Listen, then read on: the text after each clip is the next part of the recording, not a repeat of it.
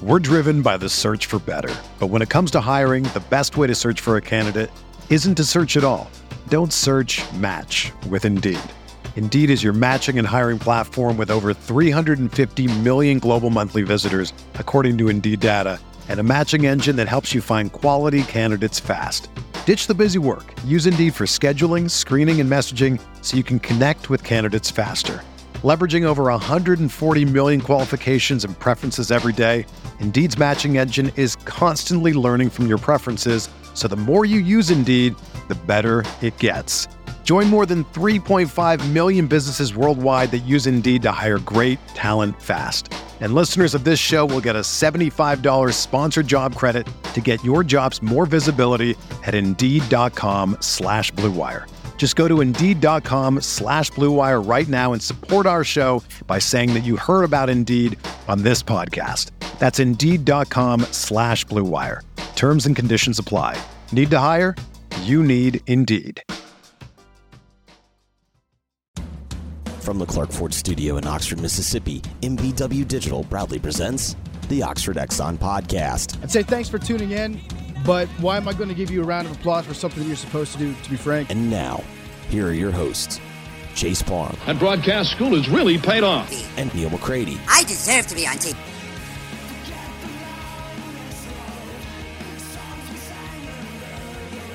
Welcome into this Oxford Exxon Podcast Extra, presented by Twisted Tea. Today we're going to talk with Guerry Smith. He covers Tulane for NOLA.com and Rivals.com. The Rebels and the Green Wave getting together Saturday at 2:30 at Yulman Stadium there in New Orleans. First time the Rebels have not played in the Dome since the Dome was a thing when they played Tulane there on campus for the Green Wave this Saturday. So we're going to talk to Guerry about the Wave, what's going on with them this season. In the past years, they have really come under a renaissance under Willie Fritz, trying to put back-to-back seasons together. That has not been done in a long time there in New Orleans. So a lot of stuff with him. What's Ole Miss got to do to win? What's Tulane got to do to win?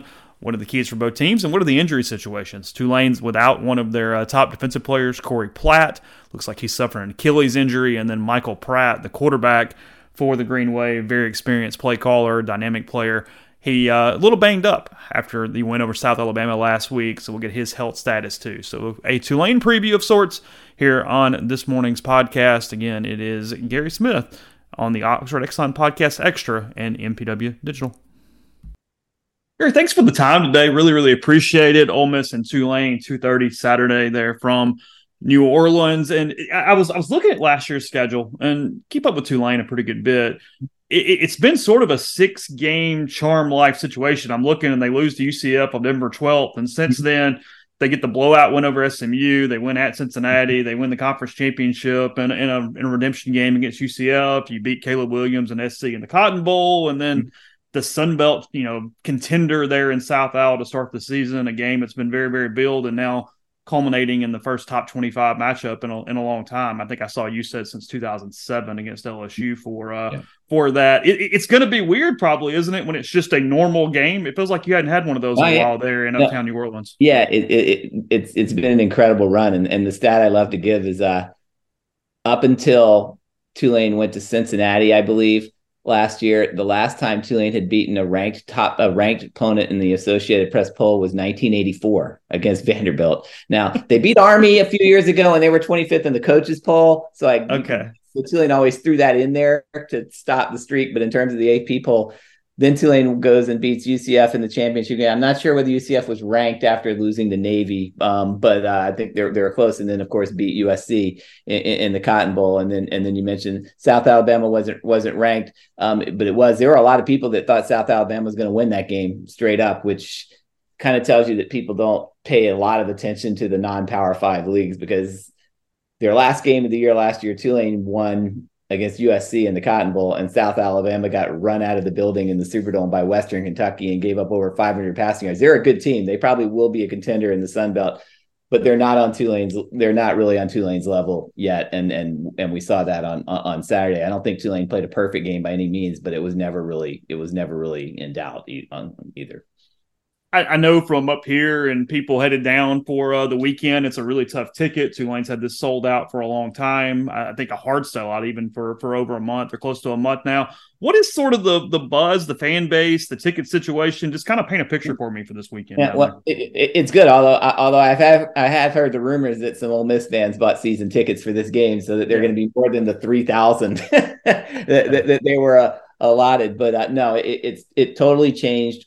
Hosting that conference championship game made all the difference for Tulane last year, because it's usually a slow build when a team's having success. So there were still a lot of empty seats as last year went along, but it was packed when they played UCF. And thank you again to Navy for upsetting UCF last year, which caused that game to be in New Orleans instead of in Orlando. Totally packed, wild atmosphere. Fans stormed the field after the game. Students who've kind of been indifferent to athletics for years at Tulane pouring into the stadium. Thousands had to be turned away for that game. And and the crowd was pretty good for South Alabama in the opener again this year. Again, like 1,500, I think they allot 5,000 for students, and 1,500 had to be turned away. They never turned any students away ever until the UCF game last year. There is a lot of enthusiasm for this team. And obviously with Ole Miss coming in, that just ratchets it up even more. A crazy 2-year turnaround. Lane Kiffin talked about that. Tulane really struggling even 2 years ago. They do this under Willie Fritz. But take it back even farther than that. What's it been like to sort of watch such a quick progression under this program as somebody who's been around this situation for a while? I mean, obviously Tulane's had success in the past, but this has become not really out of nowhere, but it's been so hyperspeed, it seems like. Yeah, well, last year came out of nowhere if you consider this is a program that had not had more than 2 consecutive winning seasons since the early 1970s, maybe. Wow. Okay. So there was no system. They had pockets. Obviously, when Tommy Bowden was coach, they went 7-4 and then 12-0. But then he left and they went back down the toilet again for a long time there. But Willie Fritz built his line. He took them to a bowl game the third year. They went 6-6. They won their bowl game. He kind of joked about how coaches were coming up to him at the coaches conventions and congratulating him for this huge success. And he's like, I didn't really do anything. I mean, I wanted to go to a bowl game, but that's not what he came to Tulane to do. And then they plateaued for a while because they went to 2 more bowl games in the next 2 years. But again, 7-6, 6-6 records in those 2 years. And then you can throw out 2021 because of Hurricane Ida. They had to evacuate for a month. They came to Ole Miss at the end of it. Willie Fritz made it. I mean, they weren't going to win that game anyway because they didn't have anybody that could even come close to handling Matt Corral that night. But it was a disaster in every front. The lightning delay. He brought his whole 120 players to the game and then they're stuck in a locker room that didn't accommodate that many, and they weren't ready to play. And then things just went. Their offense coordinator Chip Long, who I actually got along with well, graded on his players because he was an old school coach through negativity type guy. And that can work when you're winning, but when you're losing, players tune you out. Just a lot went wrong that year. And Willie Fritz made a ton of adjustments after that year. First, he fired his longtime strength and conditioning coordinator who'd been with him since Sam Houston State, and brought in a guy, and the players loved the new guy, Kurt Hester. He changed coordinators. He made a lot of adjustments in the program, and I certainly didn't see it coming. I think I drew Fritz's ire a little bit last year because I wrote the Athlons preview in preseason for Tulane. I wrote that Tulane could get back to the 6-6, 7-5 level, and they didn't like that because they really thought they were going to have a breakthrough season in 2021, and then everything went sideways, and almost all those guys were returning last year, so it didn't surprise them, I think, as much as it surprised everybody else. But yeah, Tulane, like I said, they hadn't beaten a ranked team since 1984, and then they go to Cincinnati in a game they have to win and beat the 2-time defending champion on the road in conference, and then beat USC in the Cotton Bowl and win. It was a total sea change. You can't have that kind of turnaround without a talented quarterback. Obviously, all eyes on Michael Pratt this weekend there for Tulane. I watched most of South Al and Tulane on Saturday. He was clearly limping there in the fourth quarter. Oh, yeah. What's the kind of the latest on him? I know he's going to play, but beyond that, play. We'll find out. Look, he's incredibly tough. He was in worse condition last year before the conference championship game against UCF. In fact, Tulane's one of the only schools in the country that has open practice still for media. and they closed it that week. It also, Fritz had all the rumors to Georgia Tech. There was all kinds of stuff going on. But I've heard from people, he could barely walk that week, didn't practice at all, then went out against UCF and threw for a career high 365 yards and even ran for a touchdown late. That doesn't mean it can happen again, because you saw guy, he made a spin move with 4.5 minutes left in the game against South Alabama, and the guy fell on his leg and kind of pinned him down. He's been out there at practice this week. Does that mean he's 100%? No, it doesn't mean that. But I'm pretty sure he's gonna play, and then we'll see if he can tough it out. And painkillers are a wonderful thing in this world for players. So we'll see how it goes. But it's absolutely a concern for Tulane. I expect him to play all 4 quarters, but should he just have to get re-taped? He has a minute, needs to get another shot of something that probably could kill a small horse, whatever it is. What is sort of the quick book on Kai Hodges there, the backup? Kai Horton. Horton, sorry. Well, the book on him is he had to play 1 game last year against Houston. And he went out there. First of all, he wasn't even supposed to play because Justin Ibieta was their second string quarterback. He started against Houston. First series, leads them all the way down the field, and then tears his labrum for the second straight year on a run. And so Kai Horton, the third string quarterback, is thrown in a game, another game Tulane had to win. Houston was actually the preseason conference favorite last year, and Tulane was playing him on the road. And Kai Horton led him to a touchdown on his first drive.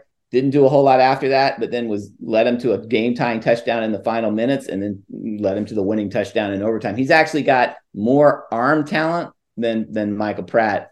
The rest, he's inconsistent. But as backups go, and Ibieta is back, but I don't think he's 100% after the torn labrum. So if a quarterback has to go in, it'll be Kai Horton. And he showed last year he can handle the big moments. Now, if you take away the second and third quarters against Houston, Tulane barely got a first down in that game. And obviously that won't fly against Ole Miss if that happens. But if he has to play an extensive time, he's proven he's not afraid of the moment.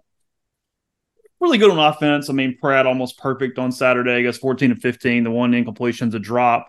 Did their run game look like what you thought without Spears? I mean, you kind of were waiting to see what that was going to look like. What did the offense as a whole show you on Saturday? The run game looked like what I saw in the preseason, which is not so good yet. It's still early. And one thing about South Alabama, I think they may have been a little overrated going into the year, but they were third in the nation last year in rushing defense, and they brought back their whole defensive line. So that was they're pretty stout up front. Tulane has a good offensive line. Willie Fritz insists it's easily the best in his tenure. No running back stepped up in the preseason, and the same thing happened in that game. They've got 5 guys. They used 4 of them. I think the 5th guy, a freshman, from a local high school, Arnold Barnes, may get a chance too against Ole Miss. None of them stepped up. I mean, their best running back was their 5th string guy. Mekhi Hughes came in the second half, but that was after South Alabama was worn down and had some success, but he also made some mistakes. So yeah, it's a work in progress. This is the first time in the Willie Fritz era that I can say that Tulane is going to beat teams in the air, and the running game is a work in progress, and we'll find out this week. But the first half in particular, there wasn't much running room there for any of the running backs that played. So you're ready to elevate your college football game day experience? Check out Twisted Tea, your go-to game day beverage for college football fans. Twisted Tea is unlike any hard beverage you've had before. It's made with real brewed tea and packs a flavorful punch with 5% alcohol, no carbonation, delivering the perfect balance of taste and refreshment that goes down smooth for every game day occasion. No need to settle for the usual. Twisted Tea turns up any occasion, especially when you're cheering for your favorite team, whether you're tailgating, you're in the stadium, parking lot, watching at a bar, hosting friends at home. Twisted Tea is there to elevate your experiences. It perfectly complements your love for college football and your passion for creating unforgettable moments. So let's toast to unforgettable game day experiences. Twisted Tea, the drink that fuels fun and celebrates your love for college football. Keep it twisted. I know Pratt ended up with almost 40 yards rushing. Is he prone to take off? What will they do with the quarterback? Yeah, he loves to run, and he's actually really good at it. He's underrated at that. But what he isn't good at is avoiding unnecessary hits. He's finally learned how to slide. He didn't used to slide. He did that in that game, but the hit he took that got him injured, again, they're up 17 points and there's 4.5 minutes left in the game. And it was kind of a freak play, but he was trying to avoid a tackle instead of just getting down. But yeah, he's very aggressive. Like if he's not 100% and can't run, that definitely hurts the offense, because he's really against USC. it's 4th and 6 on their game-winning possession, down 6, where if they don't make the first down, the game's over. Nobody was open, and he just sneaked out of the pocket and got 8 yards to keep that drive alive. He's really, really a good runner, and Tulane will absolutely need him to be able to do that on Saturday. Tulane will be without linebacker Corey Platt on Saturday. He got injured in the third quarter against South Alabama last week in the opener. What does that change for the defense? What kind of loss is that for the Wave? A lot. They had 3 starter quality linebackers, and they play 2 at a time. So it won't affect their starter. I mean, they had 2 really good ones in Jesus Machado and Tyler Grubbs, who transferred from Louisiana Tech and had over 100 tackles every year he was there. But Corey Platt, I mean, the guy had 15 tackles, and it wasn't even the end of the third quarter yet. I mean, he was absolutely having an incredible breakout performance in his first start. And he's the fastest of the linebackers and the most versatile, able to cover downfield and pass rush and handle the run. They don't have that. And then also, you're talking about an afternoon game at 2:30. We're driven by the search for better. But when it comes to hiring, the best way to search for a candidate isn't to search at all. Don't search, match with Indeed. Indeed is your matching and hiring platform with over 350 million global monthly visitors, according to Indeed data, and a matching engine that helps you find quality candidates fast. Ditch the busy work. Use Indeed for scheduling, screening, and messaging so you can connect with candidates faster. Leveraging over 140 million qualifications and preferences every day, Indeed's matching engine is constantly learning from your preferences, so the more you use Indeed, the better it gets. Join more than 3.5 million businesses worldwide that use Indeed to hire great talent fast. And listeners of this show will get a $75 sponsored job credit to get your jobs more visibility at Indeed.com/Blue Wire. Just go to Indeed.com/Blue Wire right now and support our show by saying that you heard about Indeed on this podcast. That's Indeed.com/Blue Wire. Terms and conditions apply. Need to hire? You need Indeed. They know who their 2 starters are. They have a backup, Jared Small, who was a former walk-on at LSU, who was slated to start for LSU in their opener 2 years ago, suffered a torn ACL the week before the game, came back last year, played about 3 games, suffered another torn ACL. He transferred to Tulane this year. I'm not sure he's 100%, but he's a guy that's played some. Other than that, they don't have anybody that's ever done anything at all and that they're confident on. And I don't know if 3 linebackers is enough in the heat that they're going to be playing. They're going to try to rotate those 3 guys in and out, but it'll absolutely, 1, they're losing a playmaker in Corey Platt, and 2, they're losing the depth. And I think the depth is a bigger issue, because if anybody other than those top 3 linebackers have to go on the field, it could be a problem for them. Watch Willie Fritz's press conference in the week, read your notes on Rivals.com. It seemed like Fritz, obviously you got a key on Judkins, but it seemed like he also was pretty concerned with Dart's ability to move in the pocket, to take off and run. What do you sort of sense is keeping Tulane up at night from the Ole Miss offensive perspective? Yeah, I think it's that was Tulane's kryptonite last year. Quarterback Ole Miss people are very familiar with. John Rice Plumlee ran all over Tulane in the first meeting with UCF last year.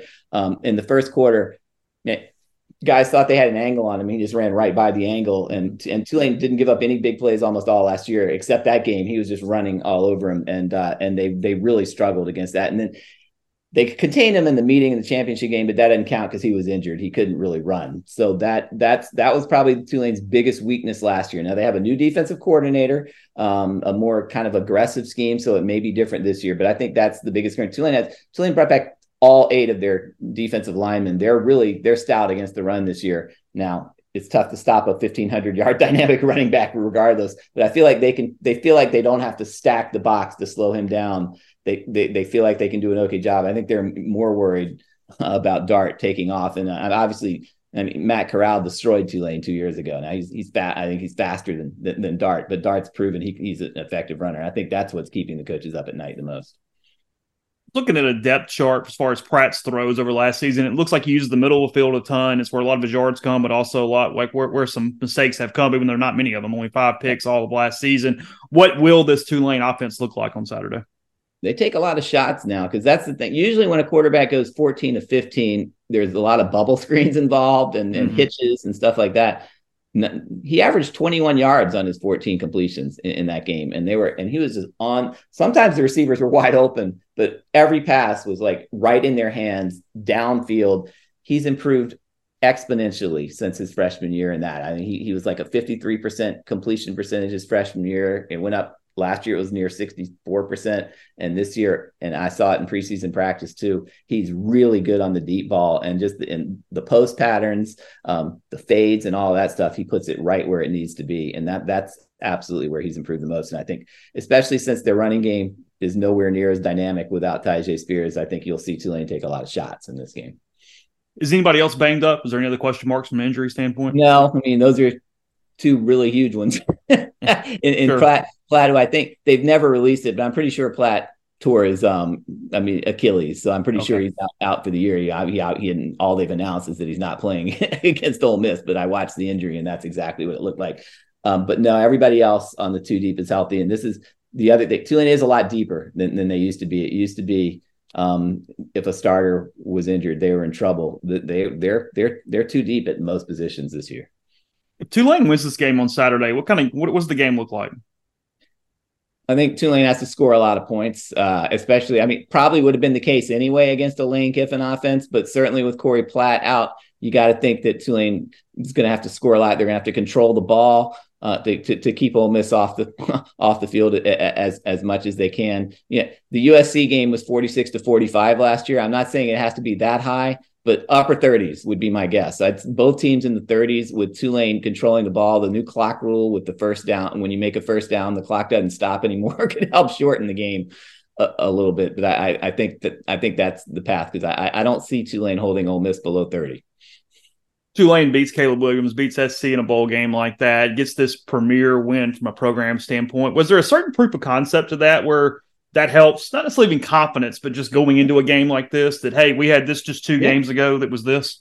Yeah, it does. I mean, I don't know how much confidence the defense can gain from that performance, because basically USC did whatever they wanted all game long from start to finish. And Tulane had a good defense last year, but boy, that was a step up in class, because, by the way, that was a compromise. Caleb Williams, he wasn't running at all in that game, but he was healthy enough that they could not tackle him at any time. Like he just sidestepped anybody that came in, and receivers were open all over the field. So I wouldn't say that was a confidence builder for the defense, but for the whole team, yeah, I mean, that was USC.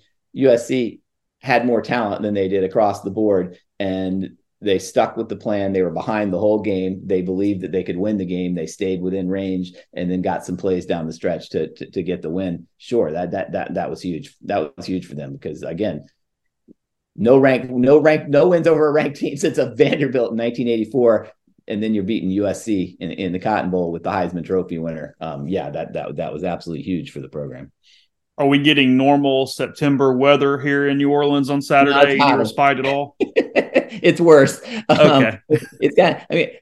August was obscene. I mean, the first half of preseason drills, now they practiced early in the morning, like 7:30 to 9:30, but those were every day it was getting to 100 degrees, and that's not normal in New Orleans. And the Saturday it's supposed to be in the low 90s with high humidity, but it's been even hotter than normal, and that's going to. Both teams are used to playing in the heat, obviously, but it's still going to be a factor, because when you're playing in the middle of the afternoon in weather like that, I don't care how conditions problem. What did it mean to Tulane to keep their coach, or whatever that looked like or didn't look like with Georgia Tech last year, and to fight off a Power Five to keep momentum going? Everything. I mean, because that just doesn't happen anymore, really. If you're a Group of Five school and you have a successful season, a breakthrough season like Tulane did, you're preparing for the next season with a new coach, and it was pretty close. It came down to the Georgia Tech insisted that Willie Fritz come up and do an interview accepting the job before Tulane's conference championship game against UCF, and he would not do it. I don't know there are that many coaches that would refuse to do it. And it was also, there was a faction at Georgia Tech that didn't want him. So it was kind of a close call anyway. And when he refused to do it, that faction won over. And so he's still at Tulane. I think after that, he might not have taken the job anyway, because it really made him angry that they were insisting that he do that with the importance of the game coming up. So they weren't telling him he couldn't coach in the game, but they just wanted him to go to Atlanta and do an interview, do a press conference, and he wouldn't do it. But I mean, that's always been the problem. When Tulane went undefeated in 1998, everybody left, and they refused to hire Rich Rodriguez as who should have been hired as head coach. They went a different direction because they wanted somebody who wasn't going to leave at the first opportunity, instead of wanting somebody who was actually a good coach, and they paid the price for decades to come with that decision. So this was just huge because this team this year, I mean, there are obviously some questions without Tyjae Spears, but the overall roster is probably better than it was last year. They're deeper, and they think they're going to be able to win the conference again. Yeah, that's where I was kind of going with my last thing was that I think Vegas had Tulane's over under at 9.5 on the season from a season win total standpoint. Anything that, I mean, especially after South Al's already done and it's a W, anything less than 10-2 feels grave disappointment for Tulane. Especially if they beat Ole Miss, you know how fans are. People are going to start thinking playoffs. I mean, I would like the 4-team playoffs because they'll look, Houston left the league, UCF left the league, Cincinnati left the league. Now Tulane beat all three of them last year, but the league is not as strong this year. And UTSA, which looked like they were going to be a really, really good team, lost to Houston in the first week of the year. Not a terrible loss, but still they only scored 14 points. No, I mean, if Tulane beats Ole Miss, looking at their schedule, yeah, absolutely. I mean, 11-1 you're looking at hopefully for the team. Hopefully now, it's not automatic. Tulane has to play at Memphis this year, and Memphis has literally destroyed Tulane every single time that Tulane's gone up to Memphis. And 4 years ago, Tulane was one spot out of the AP top 25 when they went to Memphis.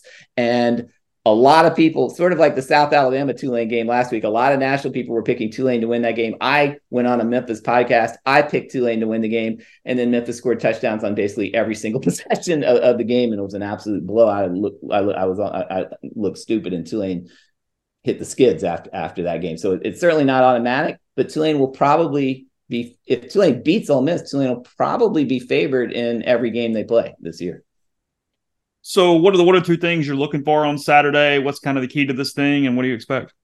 Yeah, and by the way, the other thing that's keeping the coaches up at night is Ole Miss's pace, because that 2 years ago, that was a massive problem for Tulane. They weren't even lined up for a lot of the plays. It'll help Willie Fritz that he's now faced a Lane Kiffin offense. And then the other factor, the new defensive coordinator, Sheil Wood, he was at Troy last year. He faced Ole Miss last year, and I didn't see the game, but I see Ole Miss only scored 28 points, so he must have done a pretty good job on that day. So he's familiar with it.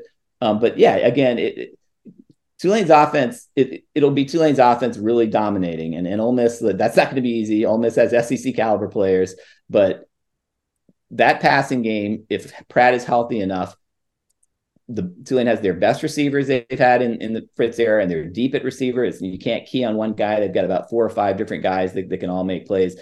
It's gonna involve Tulane controlling the ball and getting touchdowns on those possessions when they get down the field, because if Tulane wins, I think it's gonna be in a shootout.